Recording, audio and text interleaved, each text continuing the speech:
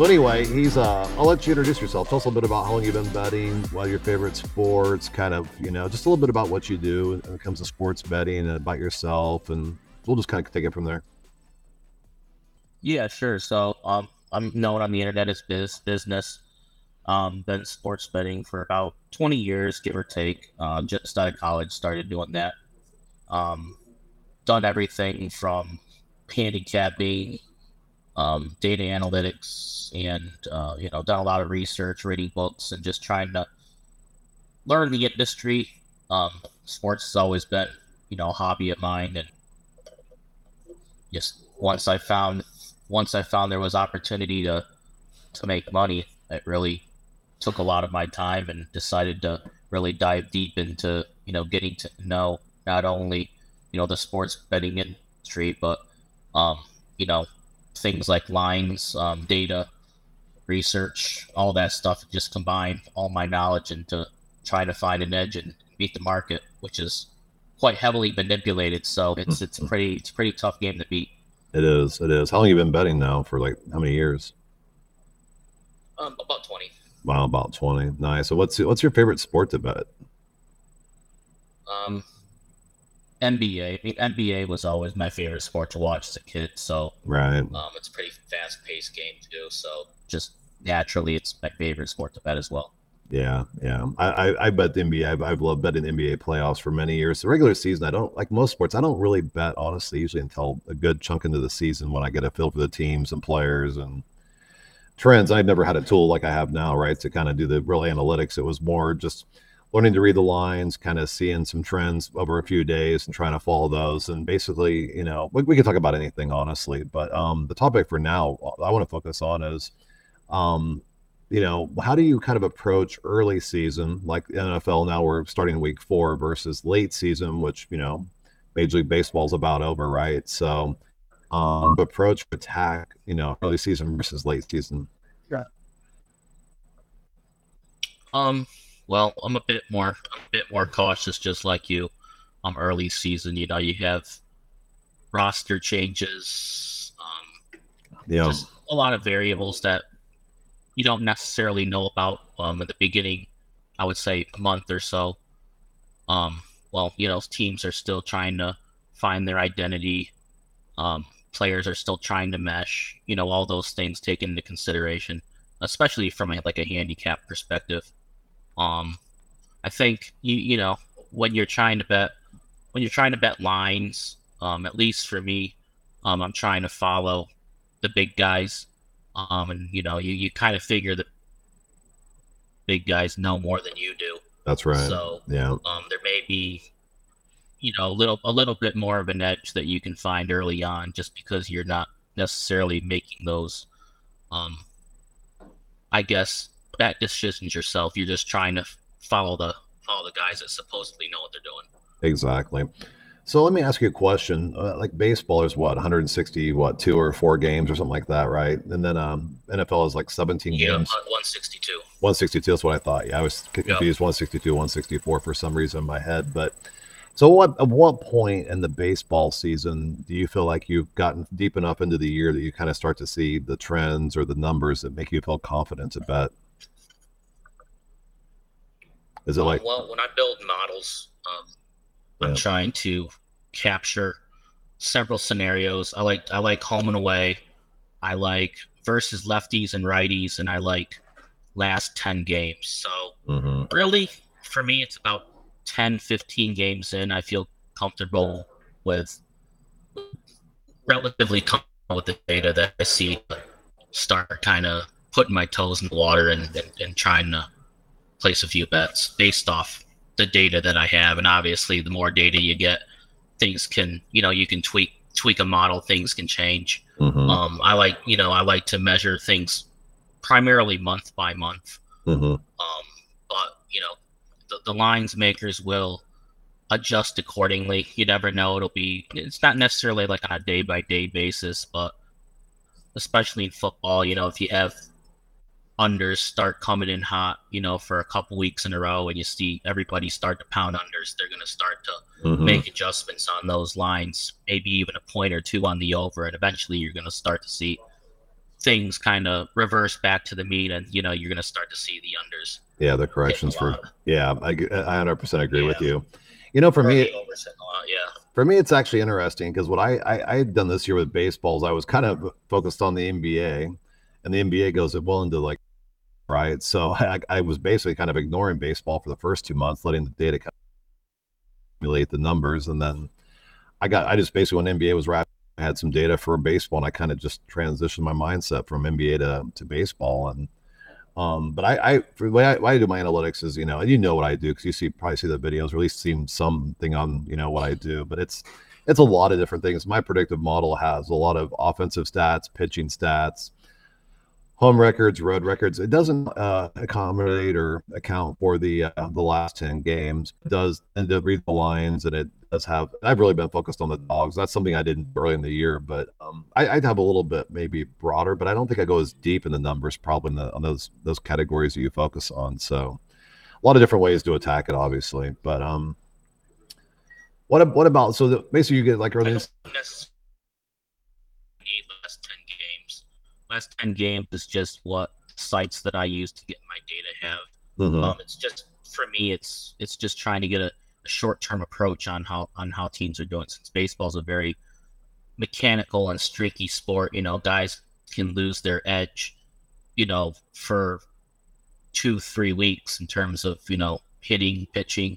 Since I'd say it's the most mechanical sport there is. So that Mm-hmm. short term um, that short term approach weighed into your handicapping is pretty crucial, especially since the lines will typically be shifted off, you know, essentially betting psychology, and people have recency bias and will usually bet,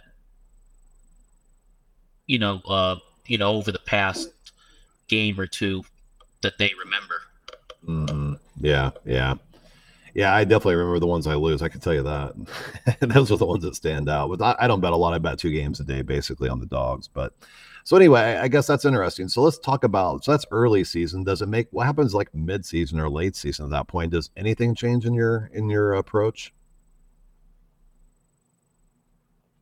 Uh, to be honest with you, not really. I mean, there always has to be winners. There always has to be losers. There's always going to be big favorites, big dogs.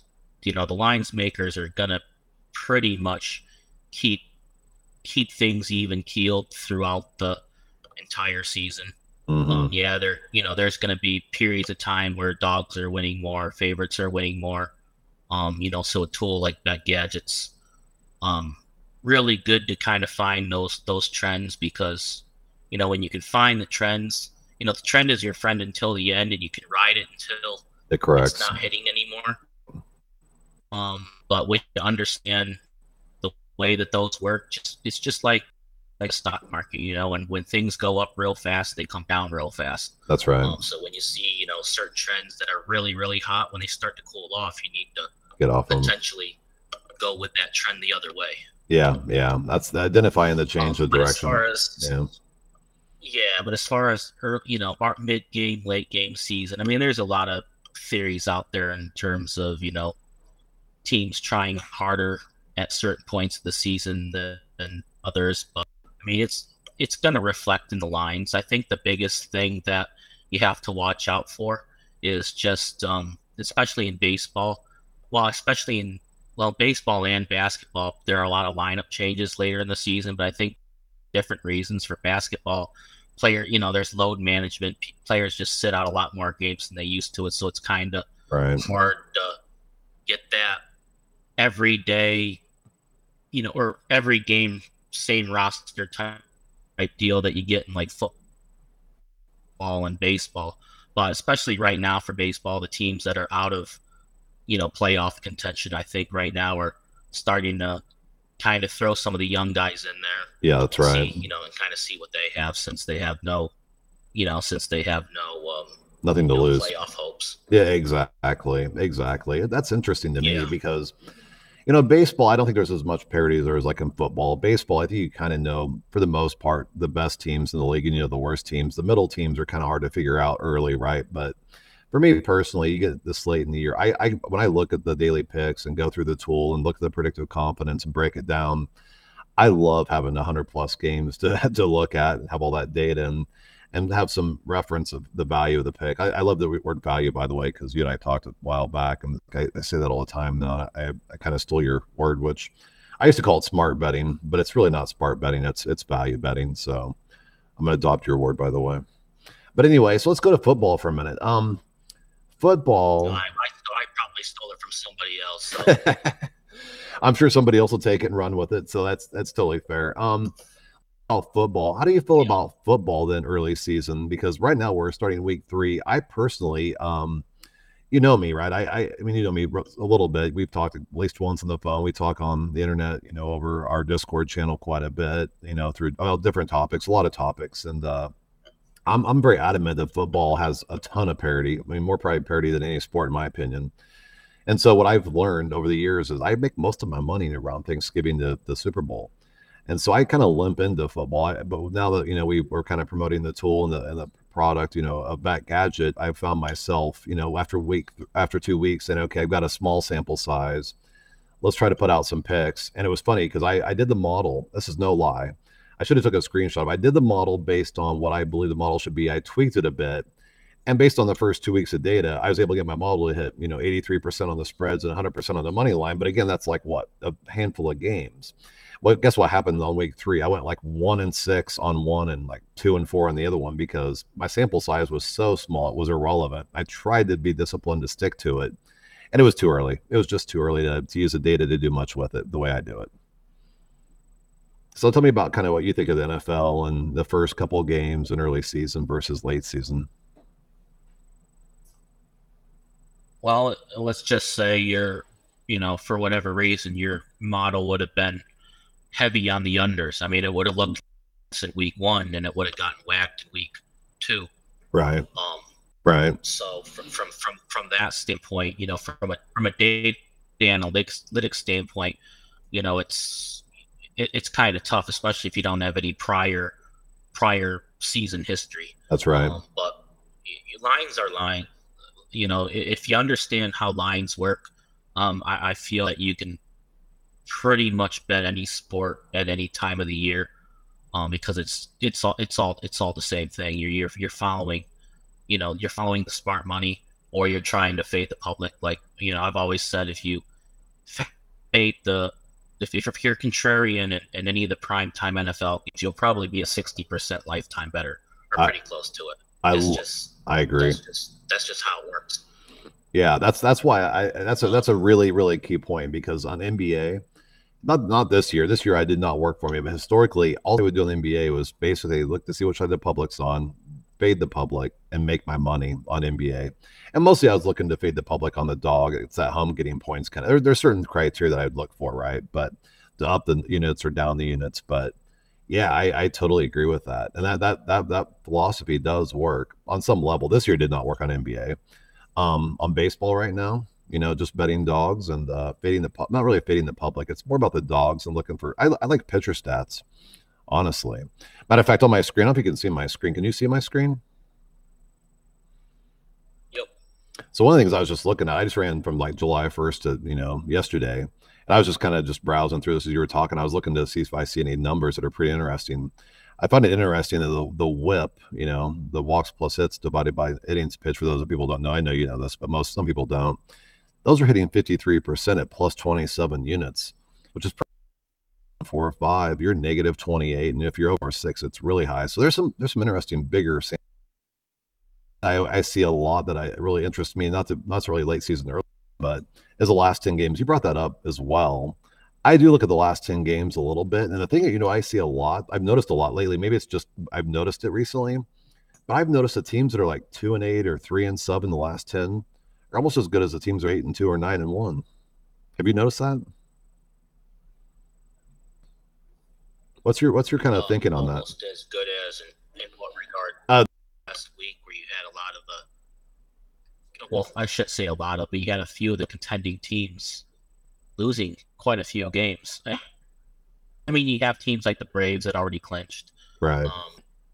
Their games didn't really matter anymore. Right. I think the Astros went on a pretty decent. They were losing to the Oakland A's.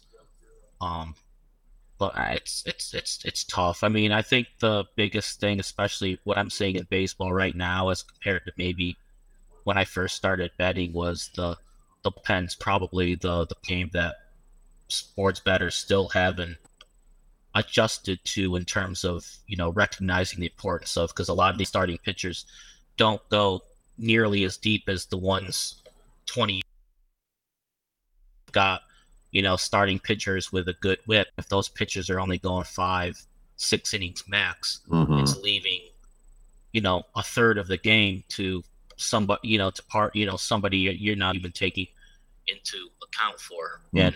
And back in the seven, they would go 7 innings minimum. Now they're going 6 innings maximum. Yeah. So the bullpens, I think a lot, most sports bettors that bet baseball season have seen, and I think they've kind of gotten worn out and frustrated at how many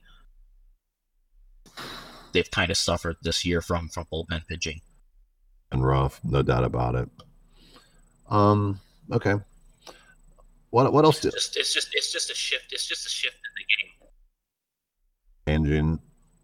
So we're actually going into anything going into week 4 that you want to kind of discuss, or NFL, kind of where we are in the year, kind of modeling the tool, just theories, or you heard the conversation last week, I believe. We talked a little bit on Discord about the conversation with August, right, about first line movement and kind of, the argument against or for it. And I think in the end, it was we kind of agreed it's a component, it's a data point. It's not the data point, but it's a data point, right? And he had some really compelling points. I Well, think he had some really it's interesting theories on that too. at the end of the day, Uh-huh. at the end of the day, it's all speculation, right? It's all speculation on True. why a line's moving the way it is. Right. We don't really know.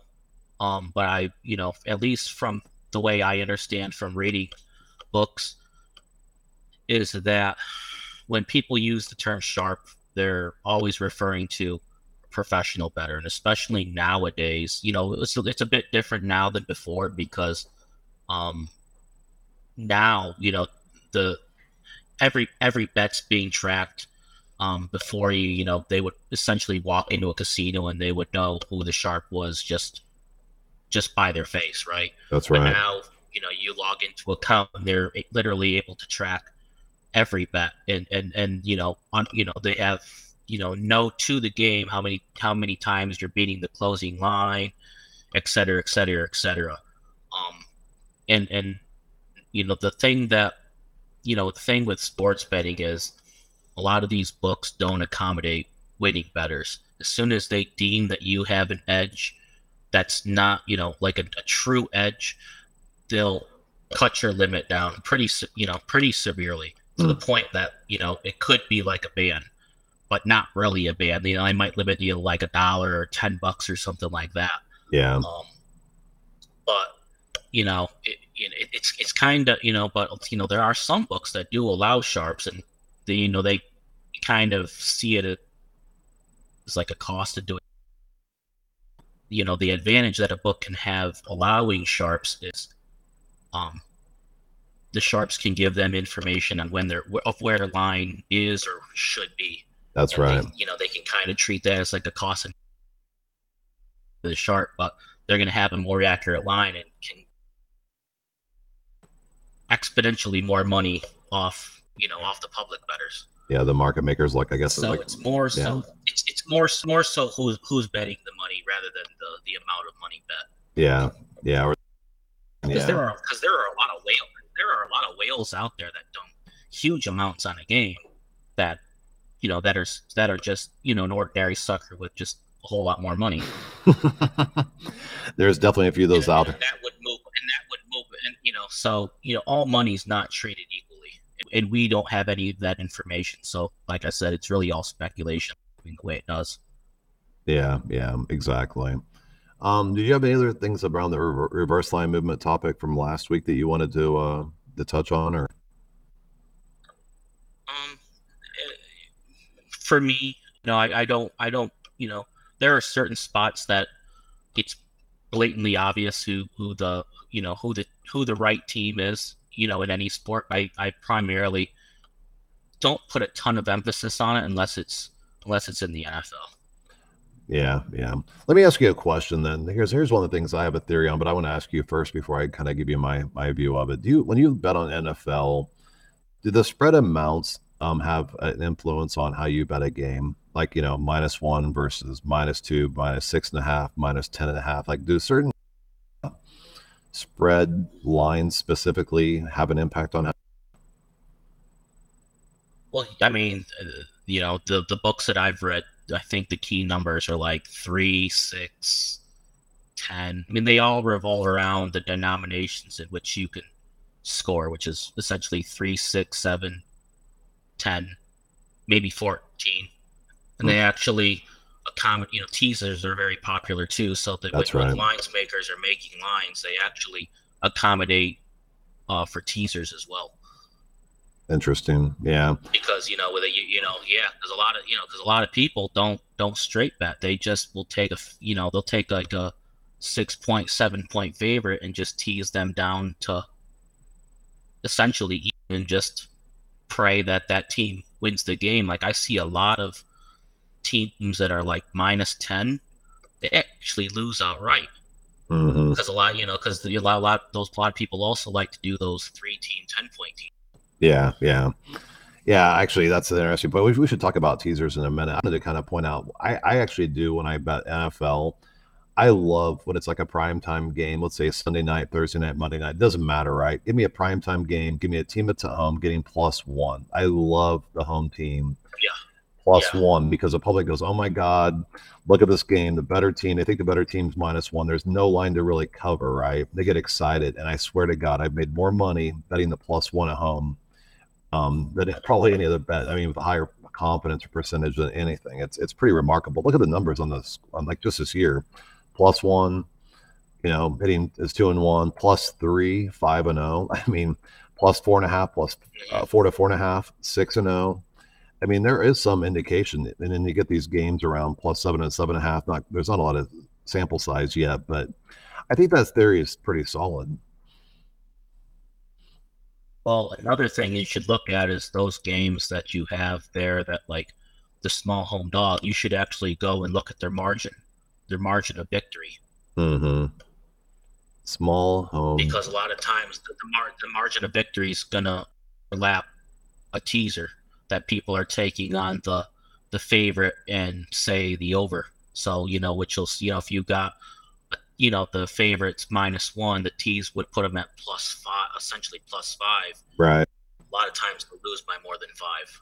That's interesting. Yeah, that's really interesting. I actually historically have bet teasers late in the year. Not in the playoffs, not that late, but late in the regular season when teams are pretty much, it almost feels like they're playing for draft picks, where in the draft to get. It's almost like some teams almost punt the season. I'm not saying they do, but I can tell you, I don't do teasers at all, hardly ever, until like maybe weeks 15, 14, 15, 16. There's about a 3 week window where I've done it and done very well at it. I tried it in the playoffs. It doesn't work as well in the playoffs, so I don't do that anymore. But I don't do a lot of teasers. Do you do teasers Well, much? teasers are tough. Yeah, Teasers are tough because the average bettor just uses it because they want to feel more comfortable about their bet, but strategically they have no idea how they should properly be used. I mean, they go 2-0 on a teaser, but they would have just covered the spread, the normal spread, if they just would have bet the game straight. So they're essentially adding an extra leg, taking on more risk just for that feeling of being safe. Where a lot of times that 6 points either doesn't save them, or they don't need them. So really, they're just that's taking on an extra game for no reason. yeah, yeah. I totally agree with you on that. That's a really good point. Let's talk about NBA. NBA is coming up. When does the NBA start this year? Probably end of October, I believe. Is that right? Right on Halloween, basically. Something, yeah, yeah, something like that. So what do you do to prep for NBA? I mean, do you do NHL, by the way? I'm going. I'm gonna start this year, since I had a lot of success doing baseball. I'm just going to run the same model for NFL. Or Nice. I'm sorry for NHL. I'm kind of in the same boat. I've never bet on a hockey game in my life. I'm going to use the tool. I'm going to take the same approach I had with baseball. I'm going to wait about a month, get some data, understand the model, try to build a model. I'll probably go into very small units in terms of to start, kind of get a feel for it. And if I get a little momentum, I'm going to probably, accelerate my bets a bit and kind of see how it plays out. But let's get back to NBA because I love NBA. I'm like you. I used to play basketball growing up, so not that everybody played basketball growing up, but anyway, point is, so what do you do to kind of prep? Do you even watch preseason? Is there any value in that? Do you look? I mean, there's some trades going on now too, right? But what do you do? Never watched preseason. Yeah, do you watch preseason sport NFL? Nope. Yeah, I'm the same way. Nope. Especially now that I don't handicap, I don't really.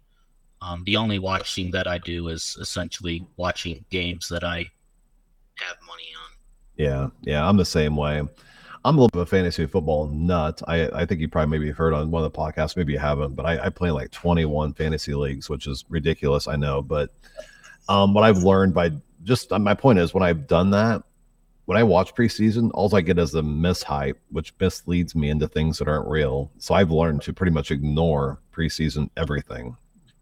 This has nothing to do with betting. I try to pretty much block out preseason every sport. And honestly, it's not that exciting to watch anyway or bet on. No. You're just watching backups. Mm-hmm.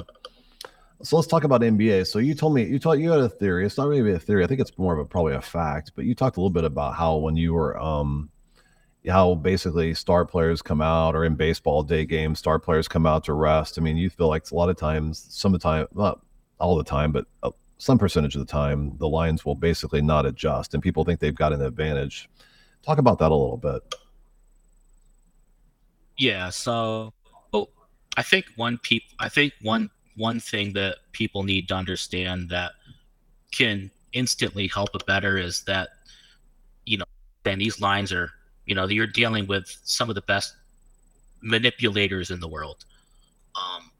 It's nice to have some sort of statistical foundation that can give you kind of a starting point.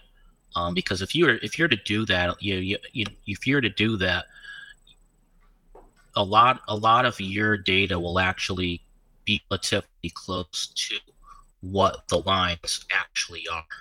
But then there are a handful of games that sit quite a bit away from where the line should be. And those are typically the games that are heavily manipulated for whatever reason, because they've got way more information than we do. Usually it's like some sort of motivation angle.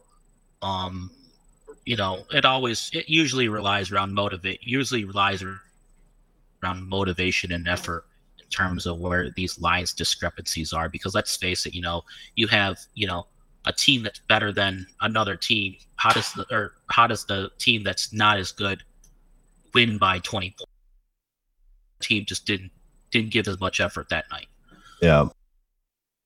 So, that's just where I start, from a, line perspective in terms of line moves. So what you're talking about with like injuries and roster changes, you just have to ask yourself why, because that NBA, they might follow like RotoWire, so they're seeing when they announce players out, especially if they're doing like fantasy, that when a player is announced out, what does that do to the line? Sometimes a line will move way too much for the player that's going out. Sometimes it won't move much at all. So you kind of just have to ask yourself, does it make sense? And usually, if it doesn't make sense, you wanna go. It's just like, if it looks too good to be true, it usually is. And the especially at the NBA, when you have a lot of these guys load managing and making late game or late decisions, like 10-15 minutes before tip off, and the line barely moves like a John Moran, you should probably be taking the Grizzlies. Mm-hmm. I like John Morant Because actually. everybody's gonna be against it. Everybody's gonna be against them. I love the theory. I think it's a sound theory. I'm gonna actually pay attention to that during the NBA this year. I really will. Oh, yeah, you'll be that's you know, that's you there can be a lot of money, and that's kind of where knowing the sport comes into play. You know what players make a true impact and which don't. Some players that are even all stars don't make, from a winning perspective, don't make nearly as big of an impact as you think they do. They just fill up stat sheets. No, I totally get Plus that. when star players go out harder, pick up their, kind of pick up their slack. Mm. Yeah, yeah, I can see that. That happens in a lot of sports. I mean, I think that's an interesting thing. And matter of fact, if it's Yep. as sound as you say it is, and I'm going to pay attention to it and actually bet accordingly, I might have to put you on my Christmas card list. Yeah, yeah. Well, I have, one of my buddies is, I mean, he's way better than me at spotting those angles, and they seem to happen. I mean, there's always there's guys going out every day, so I mean, these lines seem to pop up at least a few times a week. Yeah, yeah. So when you were handicapping, what was the sport you handicapped at the NBA? I used to. I mean, I was pretty big on covers at one point in the NBA, but I tried. I was getting so many comments on my posts. My plays were getting lost within the forum, so I was trying to bring my following to Twitter. And as soon as I posted my Twitter handle, covers banned me. Oh, geez, for trying to take their. that's ridiculous. Well, the good news is we love the community. We want to build the community. I want you to come on the show like once a month and just be a guest and just kind of just monthly touch base, and we'll just have some conversations about what we're seeing. And I want to kind of walk you through something that I've been doing on NFL, and I plan to do this NBA and NHL, and I want to hear your feedback. I want to kind of have you just double check my homework if that's cool. So, is that cool? Yep. So here's what I did on NBA. I was like, okay, we're 2 weeks into the year. This is 2 weeks into the year. We have 2 weeks of data points. I sat down. I said, okay, I'm going to build a model. So how do I build a model? I literally went in. I built a model with one gadget, one category, which was home and away, and I'll show you what I built. Just for entertainment, I basically put in a win percentage. It has a little bit of a bell curve. Obviously, if you have a negative 10% or below, which 2 weeks, it's not going to be in that range, but you get the point. And it kind of goes up and bell curve. This is more of just a hockey stick. Basically, 90%. So I basically gave them a lot of points for their win percentage. Very simple model, nothing much to it on here, right? The point I'm making is I'll make my point as I go through this. My computer will keep up with me. And then I said, okay, what happens when I add the team stats? So I went into NFL, and I'll show you the team stats I put in here. I put in what I thought were the most important stats, which were like offensive passing yards a game, which I did it for my own team, the opponent, because you have to do both sides, right? Then I got the rushing for my own the team and the opponent. The points per game obviously would be hugely important. Defensive yards per game, penalty yards, I'm not sure how relevant they are, but they all got the same weight in terms of values. Fumbles, turnovers, takeaways, interceptions, and things like that. That's pretty much it. Then I go back to my model, right? So then I was like, okay, how does home and away stats look by itself in isolation, everything else? Then I added the team stats, and honestly, you can see the records were the same after 2 weeks. And then I went in to add the spreads because I was really focused on the spreads. And I'll even show you how I built the spreads model, which it would be interesting because we talked a little bit about, minus +1 versus -1. Let me find, I must have skipped past it. Spreads right here, 14.5. Let me get down a lot of zero values in here right now because actually they're all zeros. So I must have not saved my model correctly. But the point of it was I had it set up to say +1 had a lot more value than a -1, right? Back into this progressive kind of modeling that I'm doing. What I did is I kept adding more things like the splits, and I would add the spread change, and I would add the change from the open, like basically which way is the line moving and how much is it moving and things like that. And what happened is after taking these and kind of turning the knobs on the numbers and the gadgets, I was able to model based on phenomenal. It's like 83% over here, up here with all the most models. It kind of dropped to 54% on the spread, but the money line was 6-0. And that's not all the games. I don't know why it's not quite pulling the numbers right, but you get the point. So my point was I did that. I thought, okay, I built a model that I feel pretty good about based on 2 weeks of data. change my dates and show you what happened as of 21st to 25th. These are all really good numbers. Now they corrected themselves dramatically. Small sample size, looked at historical data, broke it down into chunks, thought I kind of started to figure out a trend. The trend, nothing good came out of it for me. Too early in the year. What do you think? What do you make of this kind of approach? Right.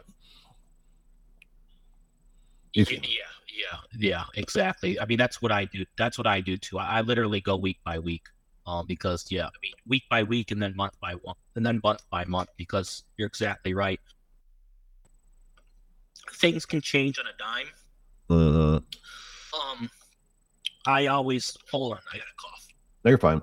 While you're doing that, I was going to say. So basically, I think the point here you're making it, I think I agree with, is it's like that stock market analogy, right? You have a big spike. The trend is strong. I was hitting 83%, 100% on the first 2 weeks based on the trends. I could see the trends. I try to get on that stock when it's peaking, and guess what? The next day, the stock dropped, and I missed the boat. Got to be smarter than the correction. I should have almost been betting the opposite. I should have been betting the opposite, knowing it was going to correct. So I should have almost. You didn't correct this week. That's fair, but at some point you got to basically be prepared for the correction, I guess, is my thinking. Question is, what do you? Okay. I mean, that's the hard part. Yeah. Especially when you're trying to bet something that you're trying to build out at the same time.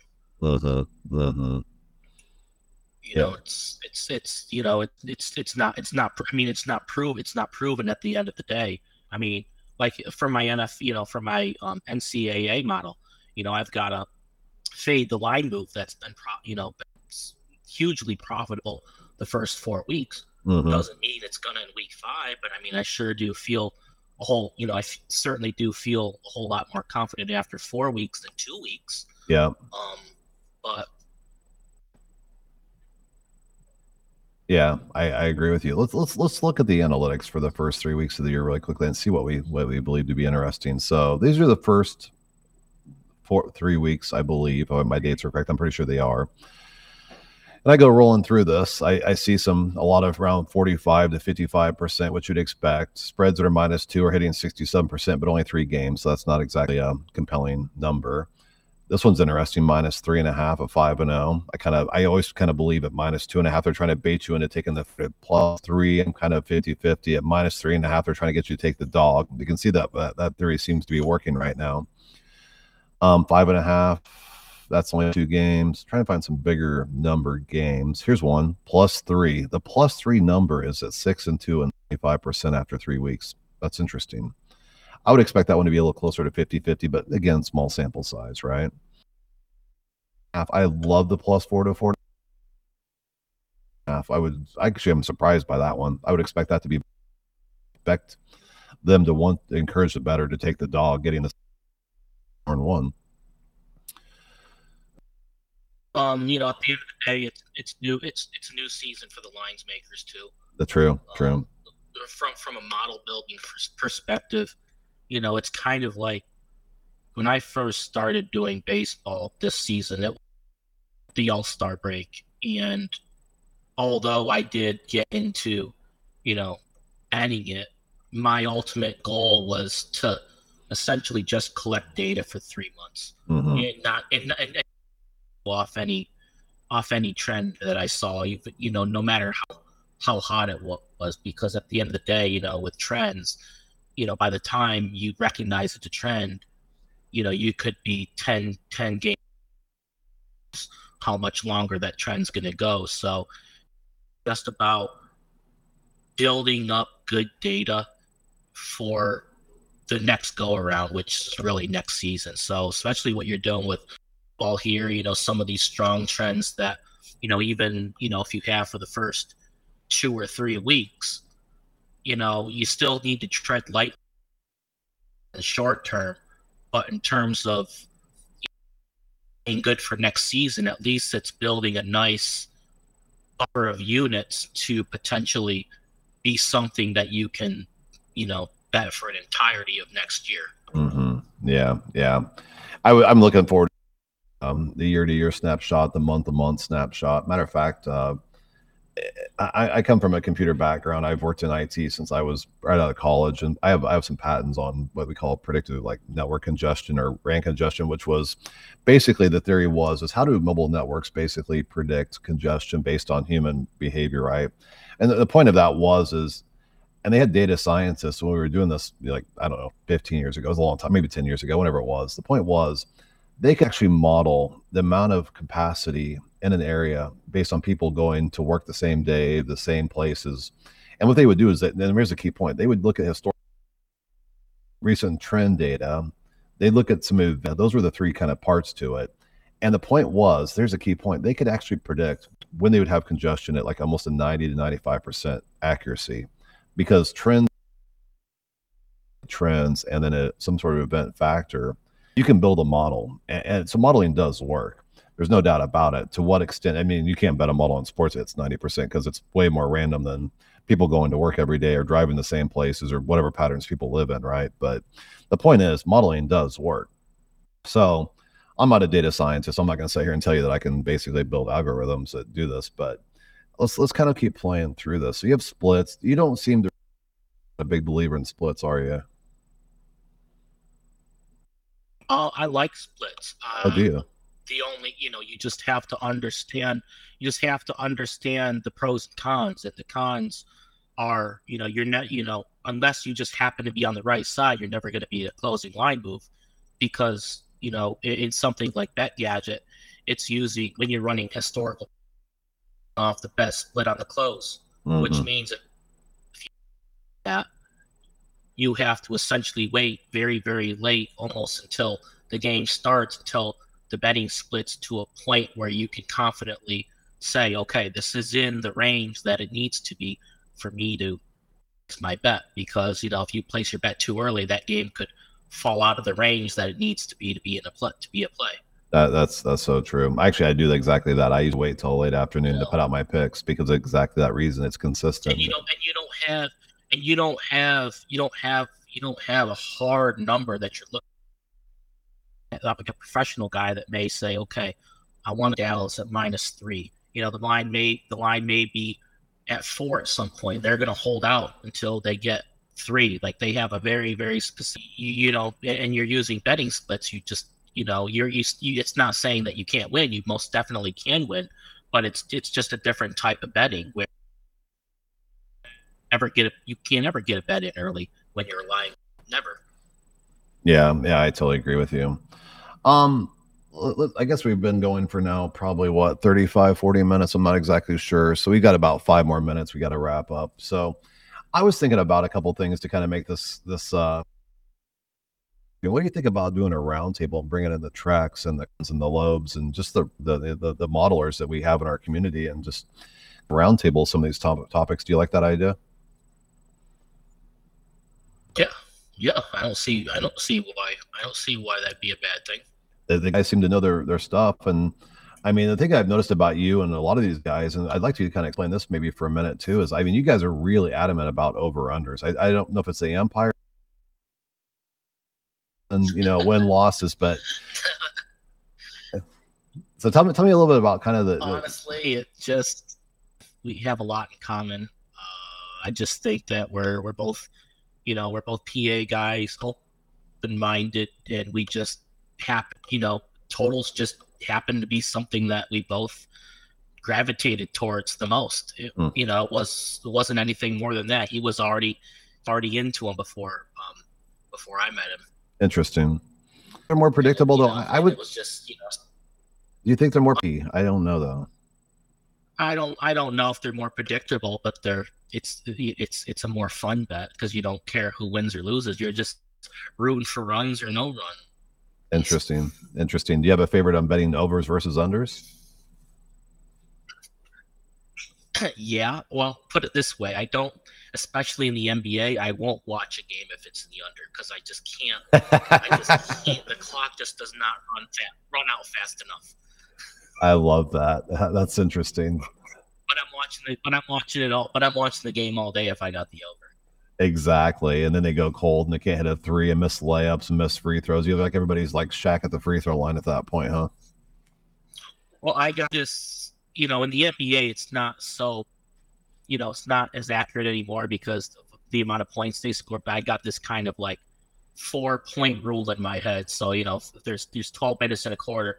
So 4 points a minute is 48 points. So, Mm-hmm. roughly the totals used to be around like low 50s, but now, first quarter could be like 60. So I just got a rule in my head and like kind of internal pace clock of how, where they sit in regards to 4 points a minute. Mm-hmm.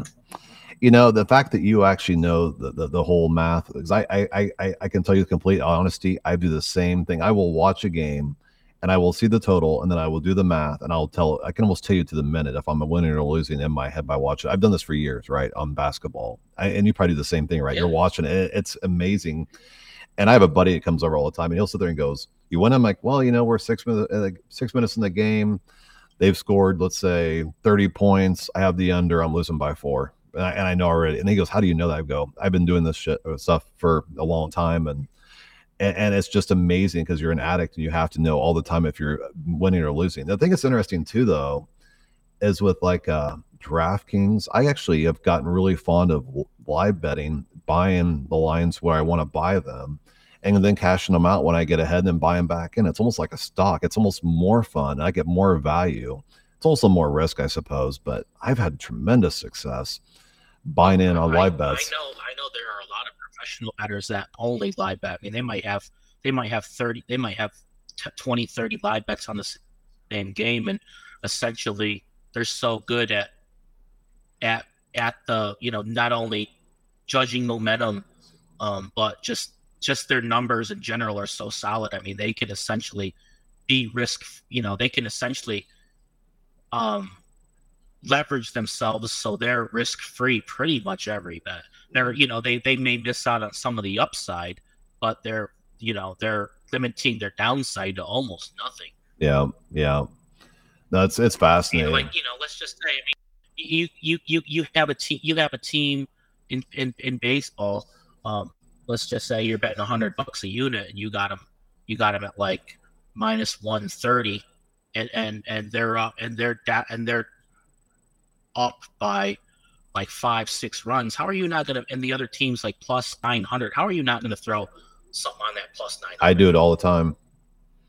I've done it a lot. I do it a lot. Yeah, I mean, it's just there's just a lot of different where you can take a very, very small amount of risk to essentially break even at your game at the very least.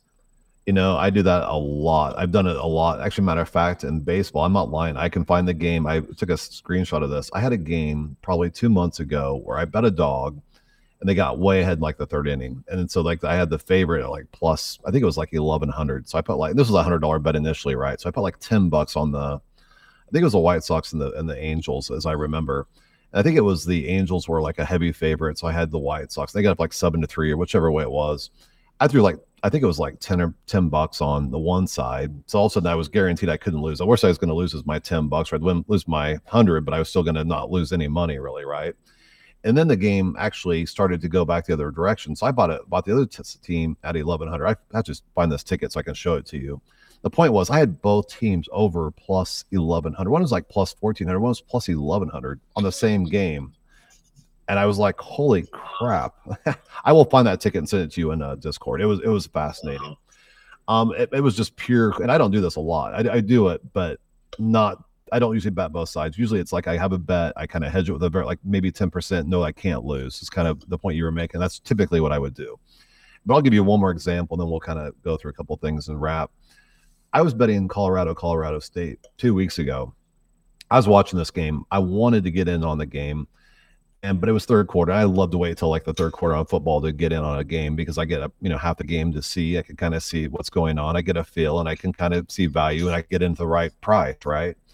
And so Colorado State was down 8 points in the third quarter to Colorado. And I was like, man, I think they're going to come back. I think they might even get a little bit ahead.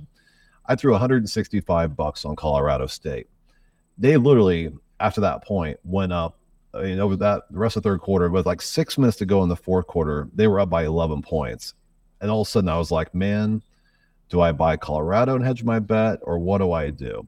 I sat there and watched the game. Colorado State gets stopped. Colorado goes down and scores a touchdown. Now they're up 8 points. And I'm watching this game. And I had this point, the live bet, the cash out from 165. It paid me plus 750. I should have told you that. Plus 750. So my cash out was like $13.95 on 165 bet. I had like $1,300 on a $165 bet. So I'm up like $1,100 or something on the live bet, the cash out. I didn't cash out immediately. They got stopped. Colorado scores a field goal. They're down 8. Kicked it back to Colorado State. Colorado State, basically at this point, 6 minutes ago, I'm like, I still don't feel good about this bet. I still feel like they're going to get stopped. It's going to be a struggle. And you know how much I love Colorado, right?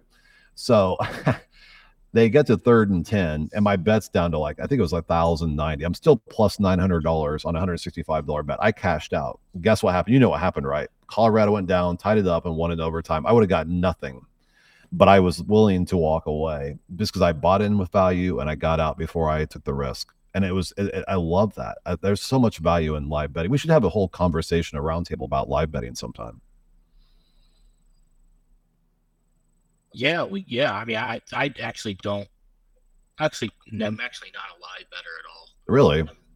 I'm too lazy for it. A lot of times I'll just place a bet, go lay in bed. Yeah. Just to give me access to your account, man. I'll live bet for you. I'm kidding. All right, let's go ahead and wrap up. NBA is great for that. Is it? I haven't really bet NBA, but the thing about live betting is it swings both ways all the time. You can even football.